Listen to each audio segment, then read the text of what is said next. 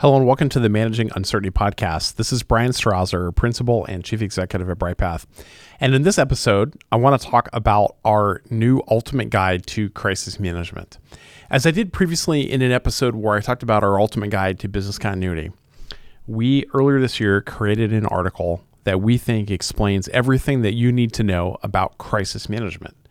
In this article, we explain what it is, why it's important for your organization, how to prepare for a crisis, how to respond when a crisis happens, how to recover and learn from a crisis after it's over.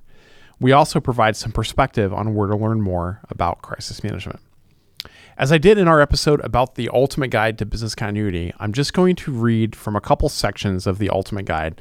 I want to explain our view of what is crisis management, and I want to explain what I view as the value of a good business continuity and crisis management program, and then what we think effective crisis management looks like, and then we'll kind of stop there and I'll talk just a little bit about the rest of the article.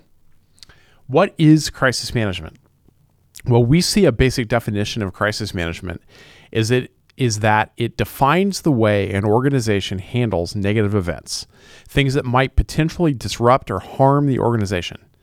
A crisis could impact the organization itself, your employees, the stakeholders of your company, or the public itself. Threats to your organization can come from all angles. It can involve a product recall, a natural disaster, a terrorism threat or action, a data breach, or a ransomware attack. The crisis could be because of a technology outage or a data breach, corporate misconduct, violence in the workplace, corporate misconduct, or even a deliberate reputation management campaign aimed at your company. Crises almost invariably cause damage to your organization. It's the extent of the damage that matters. Having a solid crisis management program, including a crisis management framework and plan, can help your organization respond quickly, ensure the safety of your team, mitigate damage, and get your operations back up and running quickly.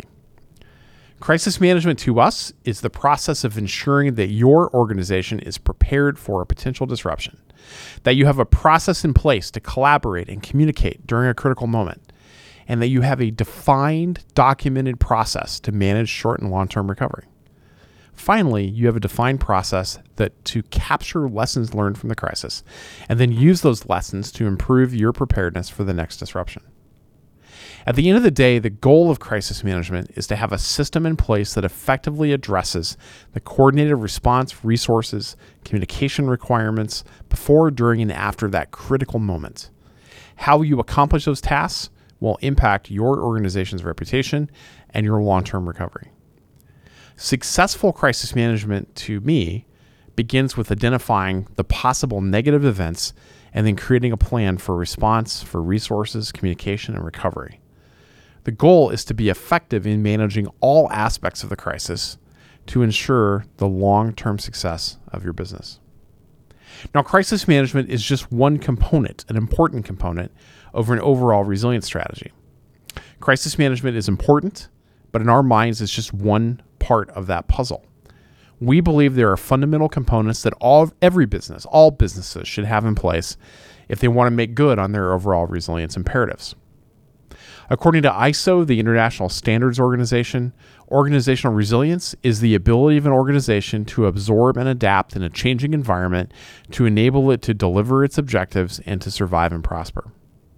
But like a lot of the standard-based definitions, this leaves a lot to read between the lines. At BrightPath, we think about resilience as a group of capabilities that supports your organization's ability to solve big problems, continue operations, protect your assets, and most importantly, protect your people. On a practical level, we achieve this through basic blocking and tackling. We implement certain key components in a logical way to prevent, to plan for, to respond to, and recover from these disruptions. And that includes things like crisis management, business continuity, IT disaster recovery, enterprise risk management, information security, physical security or global security or corporate security, including travel, safety and security, intelligence, workplace violence prevention, crisis communications, and then kind of that catch-all of life safety and emergency procedures. But how do you evacuate? How do you shelter in place? How do you deal with an active assailant? Implementing a full-blown resilience strategy from scratch is a tall challenge, and crisis management is just one component of that. Lastly, I want to talk about the value of good business continuity and crisis management. We always tell crisis management professionals that you should have a good, well-rehearsed elevator speech for explaining that value of your program to the broader organization. You want to be willing and prepared to take advantage of any opportunity to explain and advocate for your program. Here are some of the ways that we think about demonstrating that value. The first is that investing in crisis management demonstrates that you value your people. You will better protect human life and safety. You'll better position your team to respond more quickly, to recover, to protect, and recover your organizational assets before, during, and after a crisis. Your employees are the most important tool you have in that crisis management toolbox, and investing in their well-being and safety will pay big dividends during your next crisis. Crisis management protects your most important assets. When done right, your business continuity and crisis management program gives you a structured process for identifying your most important assets and then implementing a plan to hedge against the loss or damage to those assets. Having a good crisis management approach protects your reputation and it elevates you over your competition. There's this saying that it can take decades to build a reputation but minutes to destroy it, and this is true. So when the next heat wave shuts down the power grid, you don't want to be the hospital that's forever remembered because your patients died from heat stroke. An extreme example, but we're illustrating a point. Your program also helps your organization meet its compliance obligations. Now, you should not use this as the primary way to sell your program, but it is an important element that your best practices you're likely to follow for business continuity and crisis management often reflect the demands of your regulatory and compliance obligations. As a result, investing in your program is an indirect investment in helping you meet those obligations. In many instances, ensuring that operational continuity and a strong, effective response, it's an explicit regulatory imperative. PCI, HITRUST, ENAC, Direct Trust, all of these are just a few examples of those kind of compliance frameworks that you have to achieve. You have to meet it. An effective program helps you identify and mitigate risk. A strong business continuity and crisis management program is rooted in identifying and preparing for specific risks that inevitably helps your enterprise risk management team and other risk-focused teams in your organization on their mission about anticipating and avoiding those same risks. And your team and that team likely share many of the same stakeholders. So it's no surprise companies whose risk management, business continuity, and crisis management programs are closely aligned create enormous value for the organization. Very lastly, I want to talk about what effective crisis management looks like. I've worked in this space for almost 30 years, and I have seen all kinds of crisis management frameworks and crisis management plans. One of the things we've learned is there's a big gulf between an effective and an ineffective plan. We've seen a number of crisis management plans that stretch into 200, 300, 400 pages, and almost without fail, these plans are ineffective. Leaders need to recognize the difference between what looks good on paper and how crisis management planning fits into the big picture of their organization's resilience.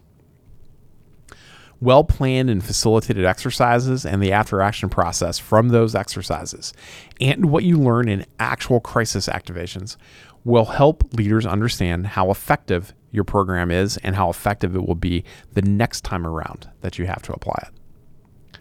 Here's a few things that we reference to look for to gauge the effectiveness of a crisis management process. First, we want to see a fast-moving, rapid response-oriented process. A fast process is one that involves damage control and mitigation, that the response cannot occur without a plan in place as well as qualified and dedicated people to carry out that plan. We want to see clearly defined roles and responsibilities. Your organization has subject matter and technical experts whose authority matches their responsibilities in reacting to a crisis. We want to see a knowledgeable, effective, and well-organized crisis management team that's ready to convene, react, and resolve that crisis quickly. That team needs to be led by a trained incident leader and assisted by a professional crisis management staff or consultant. And lastly, we expect to see a single source of truth, a single source of internal and authentic information that's published with regular updates. Public information policies and information release authority have to be spelled out in your plan and within the responsibility of a qualified member of your team. Those are just a few indicators and measurements that we think leaders can look at to understand the effectiveness of their crisis management program, framework, and plans. So that's a little bit of the content that's in our ultimate guide to crisis management.